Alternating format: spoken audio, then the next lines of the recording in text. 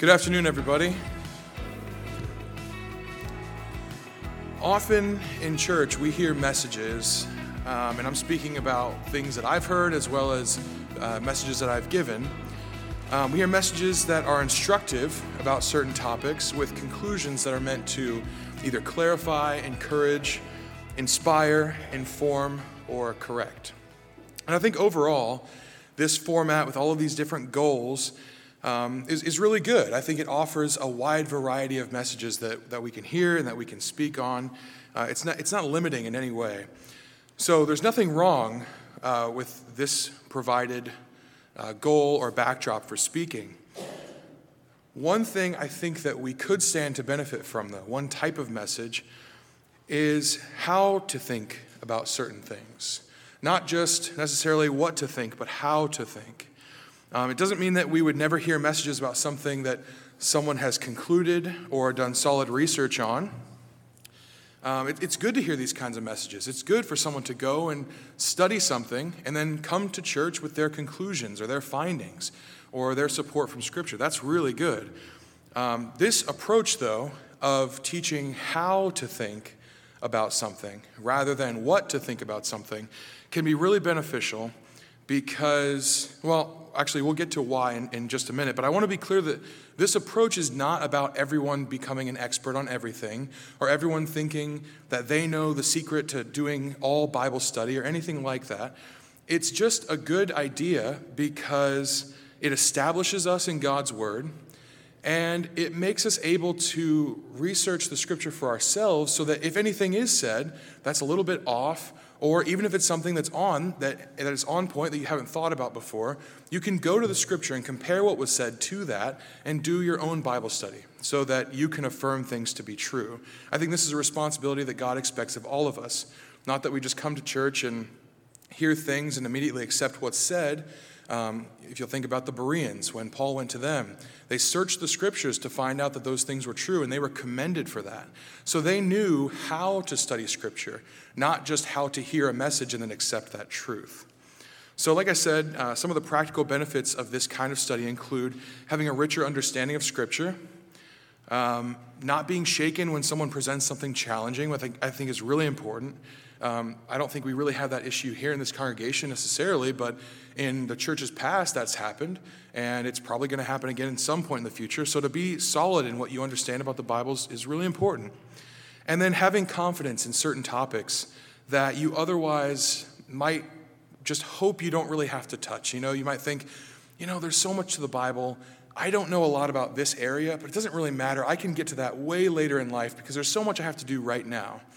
But I think that this is, I don't want to say irresponsible in a poor motivation way, but it's something that we should take responsibility for. If there's a section of Scripture we don't really understand very well, or a type of passages in Scripture that we feel uncomfortable with reading, that should be the thing that pricks our conscience to say, I need to dig a little deeper into that. I need to understand what's being said here as best as I can, or at least not be afraid to read through those passages. So that's what we're going to do today. And the analogy I've used for the importance of this type of message or this type of study with understanding how to think about something, and this is something I've used for a long time, but actually I learned that Mr. Martins has used this also just a few weeks ago. We talked about it. And this analogy is of a brick wall. So our belief system, our faith, is like a brick wall. And it's surrounded by people who are shaking that wall. They're wiggling certain bricks. They're kind of testing the strength of that wall. They're removing some, throwing them out, replacing them with others.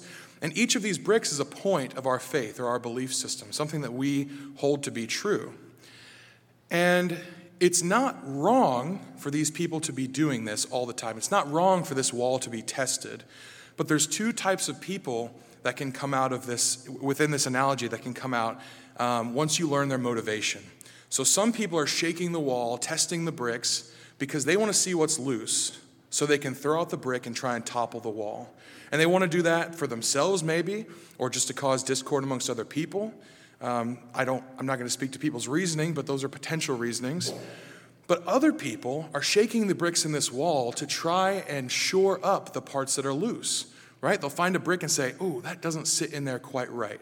I either need to make sure that this is the brick that goes here in this spot, or replace it with something else, or just cement around it so it's a little bit more stable. And so motivation is key in understanding what a person's motivation is for shaking at this wall. And motivation is also the thing that is the hardest to determine oftentimes. So it can be tricky. And people often, when we think about studies like this on how to think about something for ourselves, I think a lot of times people would jump to the fact that, oh, well, you're trying to get everyone to start shaking that wall. It's like, well, yes, but not with bad motivation. Not to tear anything down, but to test your faith for yourself, test your understanding of the Bible for yourself, and see what needs shored up, see what you need a little bit more confidence in. So I do want to encourage you as we go through this study to tread carefully in what you do with it, right? It's a good tool to have, but it doesn't mean you need to go and test every speaker or, be antagonistic towards someone if they say something that you're like, okay, I want to go and find that out for myself a little bit. You don't need to be antagonistic at all. So be careful what you do with this tool. And one area that I feel we as lay church members really struggle to know how to study or consider for ourselves is prophecy. And so that's what we're going to be going into today. And I personally feel this a lot. I am not the credible source on what a certain prophetic passage means. When I was actually looking for topics, I thought, I've never spoken about prophecy before, and I thought, there's probably a good reason for that. I don't know a lot about what is in the prophetic books or all of what's spoken in there. But something I do have an okay grasp on is how I could approach those books if I wanted to look deeper into them. So that's what we're going to do. So like I said earlier, sometimes with these topics, we want to push them off to the side and say, well, I don't really have to get into prophecy right now. I got so much work to do on myself as a Christian that prophecy can kind of wait till later. I'm hoping I just hear a good sermon on it, and I'll never have to look into it for myself. But this is really not a good approach because by a lot of estimates, predictive prophecy makes up about 27% of the Bible. Now, this is up to interpretation, right? Everyone has different opinions on exactly how much, but the rough estimates that I saw were anywhere between like 26 and 28. So average out to 27. That's a lot of scripture. That is a lot of our Bibles. And so I think the onus is on us to go and study those parts that we think, I'm a little confused on this, or I'm less confident in this section of scripture, and say, I'm not going to just throw out 27% of scripture and hope that someone else gets it right so that I can just accept it and move on. We need to be looking into these things. So how to study prophecy. This is what we're going to look at today. And I want to go over how we're going to do this. So this is basically my outline for this message. The first thing we're going to do is we're going to get rid of common misconceptions about prophecy. Stripping away our bias is really, really important. And we're going to go into that in just a second. Then we're going to start asking the right questions so that we can effectively study the scripture. And that means asking things like, what genre am I reading? What's the context of what I'm reading? And then even the possibility of multitude of fulfillments, right? So we know that prophecy doesn't always act as just God says something and then that thing happens. Sometimes it's God says something and it happens, and it happens, and it happens, and it will continue to happen. And so how can we know when things are going to be happening again or if it was just an isolated incident? And throughout this, we'll be going through examples from the Bible.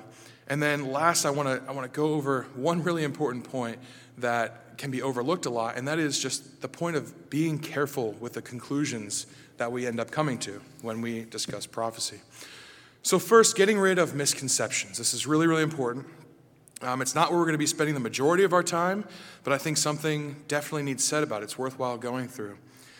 So I think up to this point, I'm hoping you followed me pretty far, why we're doing this study, why it's important. And that's great. I wanted to kind of explain why I was doing this because I'm about to introduce a word that I've actually said before in messages, but it's kind of a big, weird word that I think people would see and think, I don't really need that at all. But it's basically just a word that describes exactly what we just talked about, and that word is hermeneutics. Essentially, hermeneutics is just the study of interpretation, or the art or discipline of interpretation. So you observe Scripture, you observe what it says, and then you come to an interpretation, and you've done hermeneutics. I don't want to have that word scare you, but I'll probably use it a few times within this message. So I wanted to at least kind of give the term so that we know what we're talking about. So in hermeneutics, the basic thing you're doing, like I said, is observing and interpreting, but what you want to do before you do any of those things is try and remove as much of your bias as possible. So anybody who reads a text is going to come at that text with their personal background or their personal beliefs that they've been taught, or someone has maybe said something about that passage, and so they're either for that view or against that view. So we all have biases that we come to the text with. And I've come up with one, or at least one phrase that I think we come to prophecy with a lot of times. And if you have more, that's okay, because it just means that you're self-aware, and maybe more self-aware than I am anyways. But this is just a list that I came up with about a general bias that we have towards prophecy. Often, when we hear the word prophecy, or we think about studying it, we think that prophecy is unclear, poetic foretelling of the future.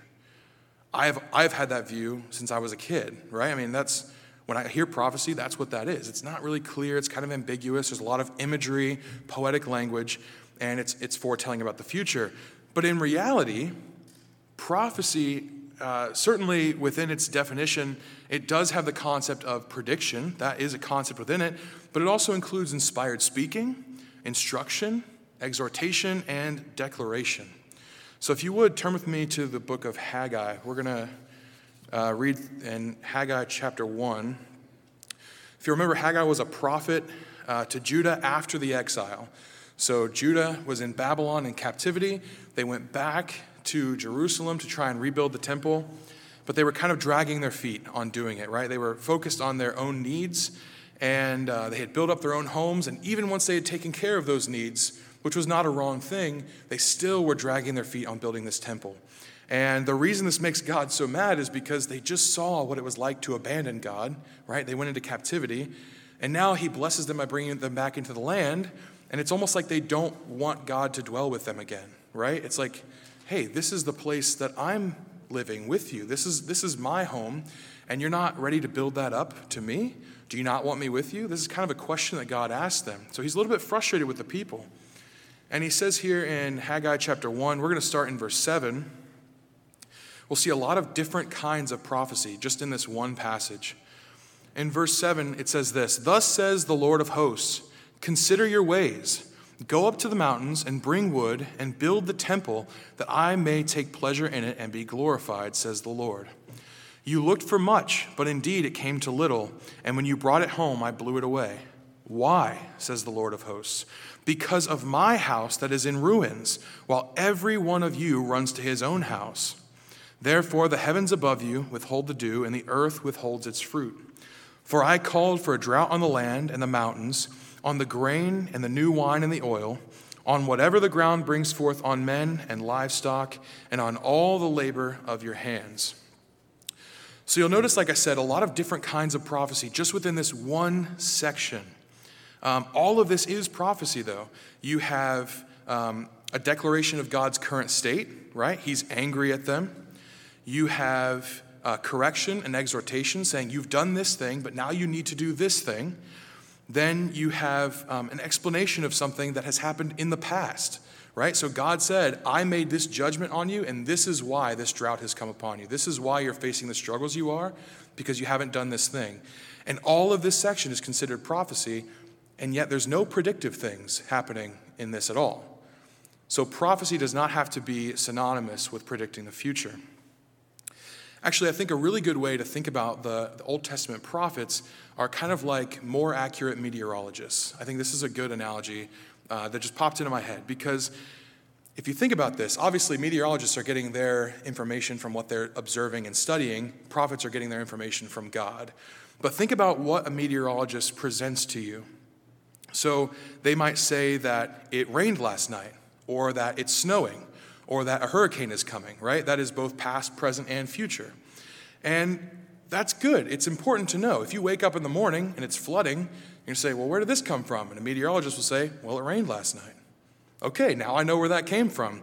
Or if you are waking up for the day, getting ready to go to work, and they say, hey, it's snowing really bad outside.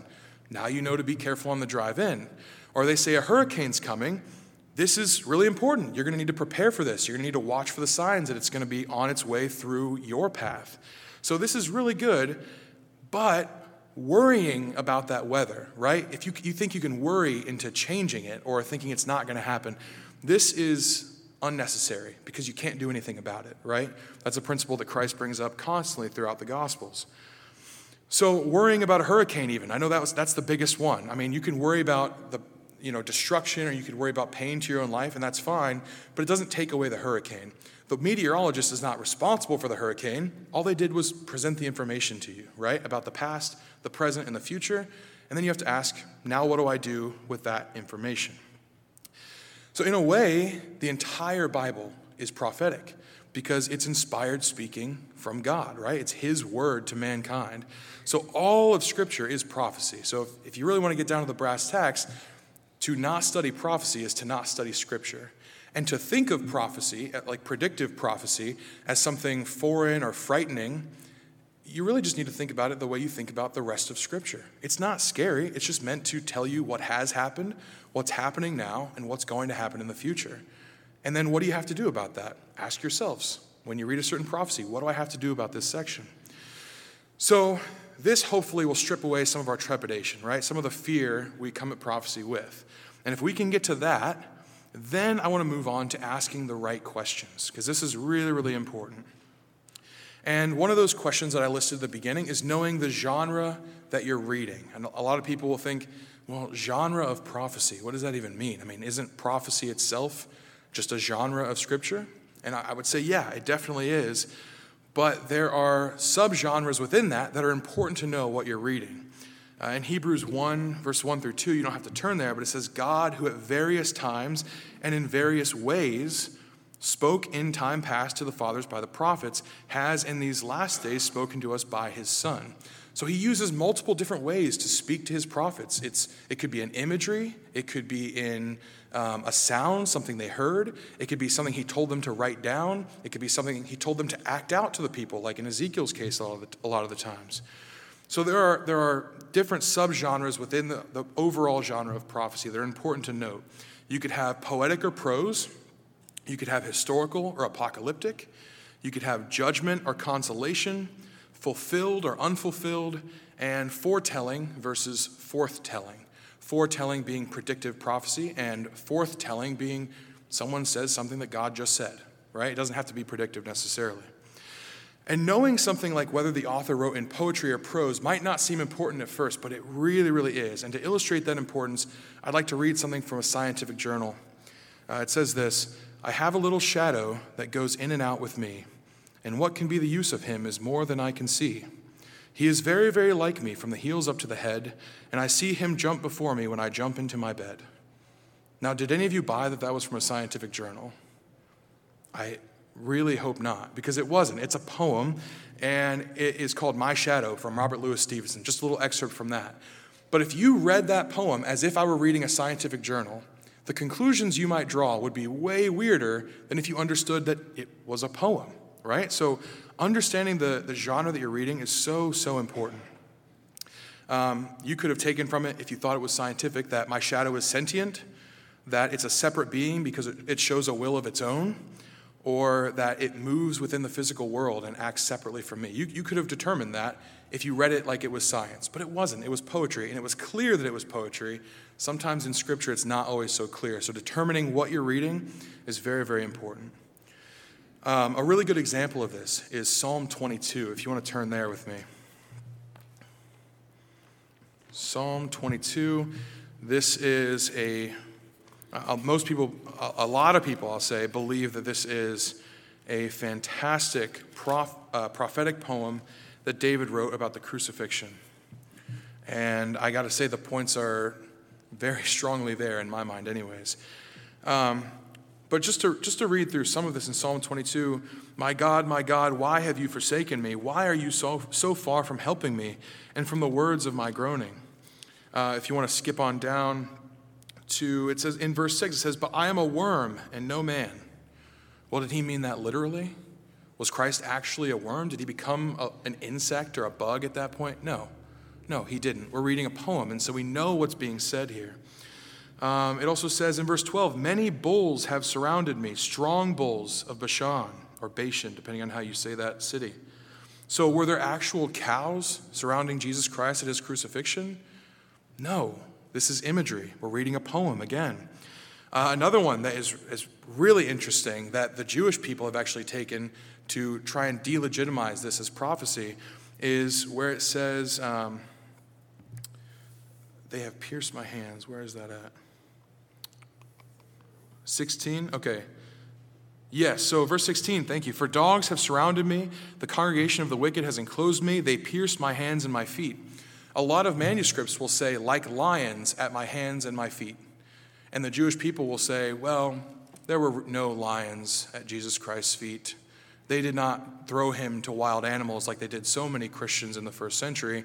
So clearly this can't be about him. And they use that to delegitimize Scripture. But we've just gone through several examples of poetic language, and it's never been a problem up to that point that this could easily be a prophecy about Jesus Christ. So why at that one? To me, it just seems willing. But I think it makes the point here that in poems, they're going to use poetic language. So it's really, really important to understand what genre that you're reading within prophecy. So that's just one. There's also historical and apocalyptic. I'm not going to go through these ones as in depth, but so you have to ask questions like, does this deal with the past or the future? Some prophecies are just about the past. The fact that God prophesied that King Cyrus would raise up, right? That's prophecy, but I'm not expecting a future Cyrus to raise up. Nothing like that, right? Some prophecies are in the past, some are apocalyptic and in the future. There's judgment or consolation. So who's being judged?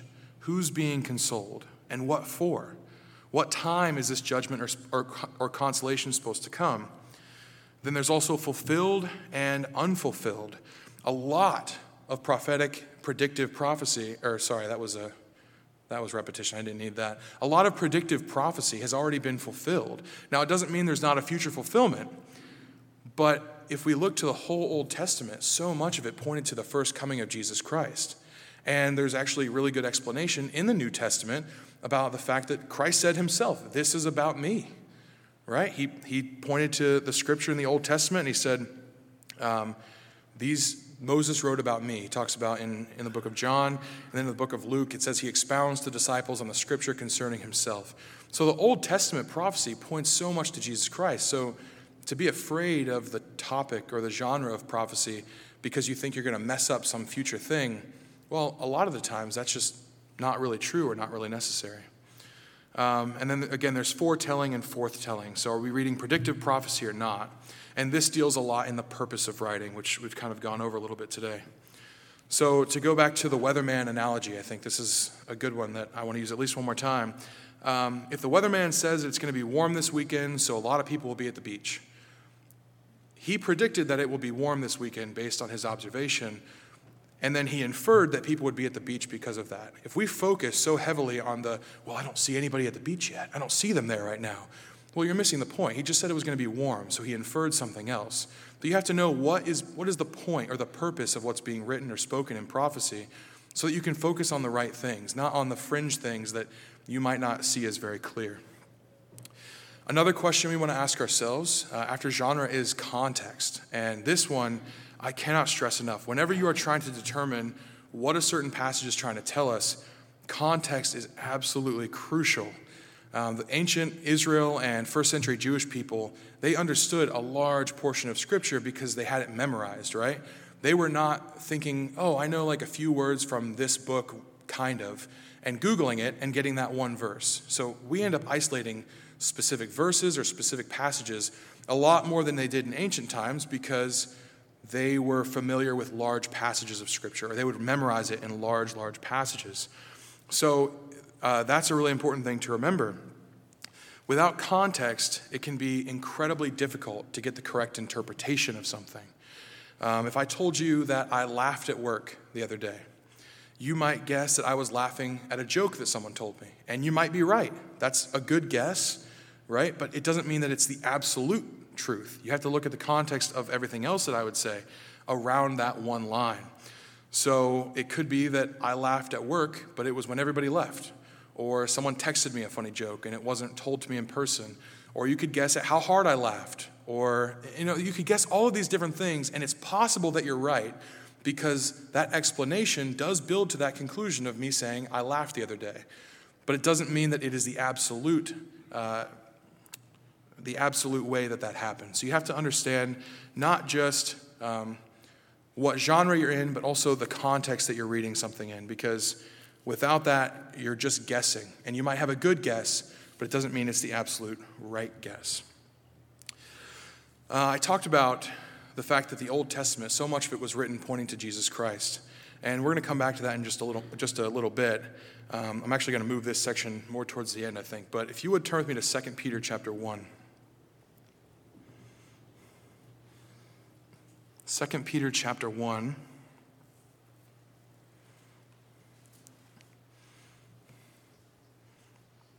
We'll start reading in verse 19.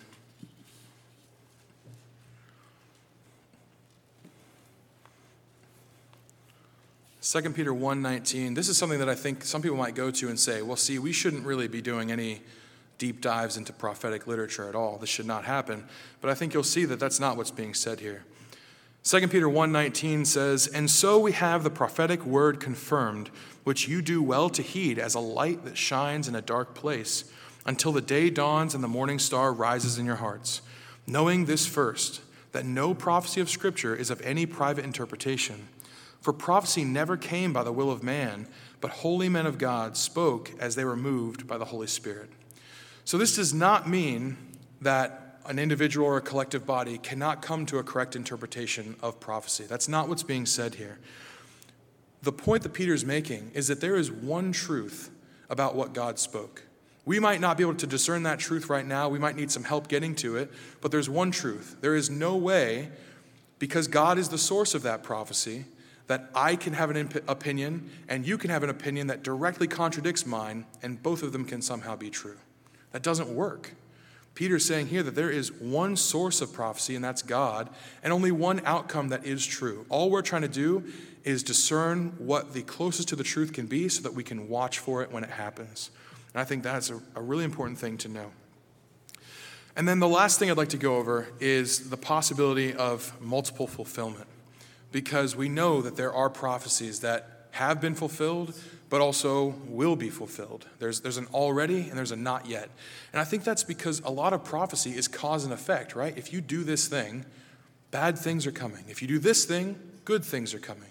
So human history has not really been a different story very often. We continue to do the same things, and it gets worse, and it gets worse, and the consequences get worse and worse. This shouldn't be surprising to us. But we do know there's multiple fulfillments of things. If you would turn with me to Amos 5. Amos chapter 5, I think Day of the Lord prophecies are really, really good examples of this. And that's what we're going to look at here in Amos 5.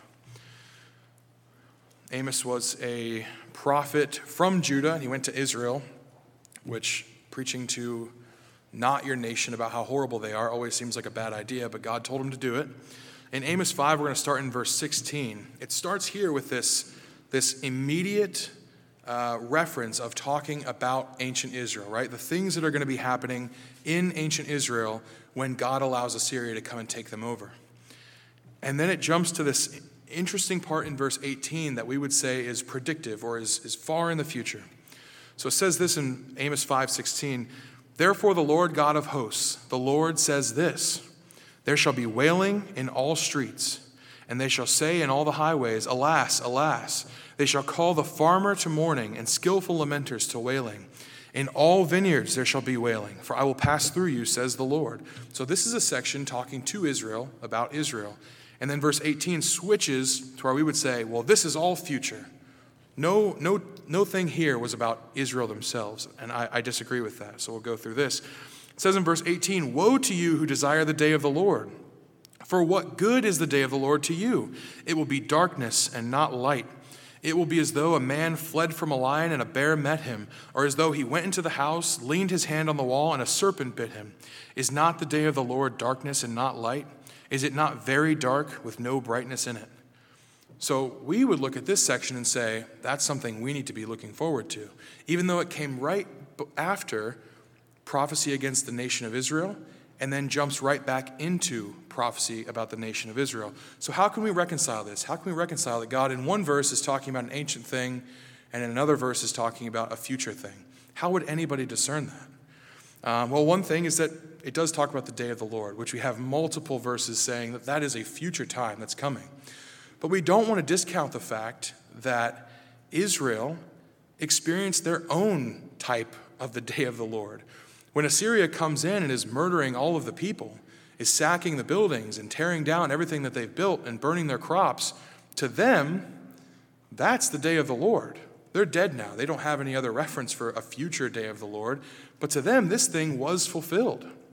And so it's not bad to say that, God prophesied to a people, and in that time, he fulfilled it, and in the future, he will also fulfill it. We just have to be not so confident that, that he only speaks in one way. Because sometimes you'll have something that was fulfilled in the past and might never happen in the future. And if God says that that's how he did it, I'm going to be okay with that. But if God says that there's a multiple fulfillment, I need to be on the watch for that too. But all of this has to start in an understanding about what Scripture does actually say. Another thing I thought about was the Jews in 70 AD when the temple is destroyed. If they didn't see that as the end of their world, I'm thinking they did. To them, this is like the day of the Lord. And I'm sure the day of the Lord, when it actually comes, the real fulfillment of that will be even worse. The last thing I'd like to say to you today is just, I'd encourage you, as you go and study prophecy, sifting it through this kind of template of questions we should ask ourselves, is to be careful with the conclusions that we draw. We don't need to be afraid to read through prophecy. We don't need to be afraid to come to conclusions about what we read based on the context or the genre or credible sources or through prayer that God shows us the truth. And we need to be ready for what's to come. But we do have to be careful about the conclusions that we draw, because to rely so heavily on one interpretation of a fringe topic, unless the Bible is very, very clear and very, very specific, which it is so many times, it might make us blind to the possibilities that God actually had in mind. I think we never want to go so far with believing that our interpretation must be the only possible one for the only possible time that we think it is, to the extent that God ends up fulfilling something and saying, I did this, and we deny it, or we say, no, he didn't.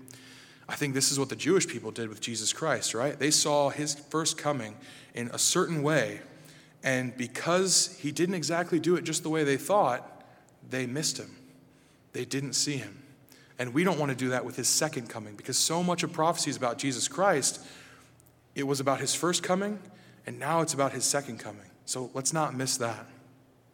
Studying predictive prophecy shouldn't scare us. It's something we need to be careful about and treat with respect and caution, especially caution in our dogmatism. But it's a valuable portion of Scripture, and we shouldn't shy away from it either, because the things that God ordained to come to pass are going to come to pass. One way or another, whether we have the right interpretation or not, we need to be always reading and discerning, and not just the times, but what the Bible says. Because in the end, prophecy is so much wrapped up in our Christian living, or at least should be. Because, like I said earlier, it's so often something where God says, if you do this, I will respond like this. If you act this way, this is what you will receive in turn. And so prophecy shouldn't scare us. It shouldn't freak us out. It shouldn't make us say, well, I need to stay away from that because I don't want to get it wrong. But we need to recognize what is being said so that we know how to act now, how to prepare. So after we've filtered any prophetic passage through what we've learned today and done proper hermeneutics on those verses, we need to just ask ourselves, now what? Now what? If we read and interpret judgment on us, then we need to repent. But that doesn't mean that judgment won't still come upon us. If we read and interpret salvation, we need to thank God. But that doesn't mean we don't need to obey. If we read and interpret famine or pestilence or corrupt leaders or any of these end-time events, we need to pray and prepare, but it doesn't mean that we get to escape it every time. No matter what we read or what we interpret or what we conclude, we need to watch and we need to discern, but above all, we need to know that the end is the same. Throughout all of the things that prophecy is speaking to, the thing that it is building to is Christ coming again, and that's something that the whole Bible, including and especially prophecy, is pointing to, and there's no confusion and no mystery about that.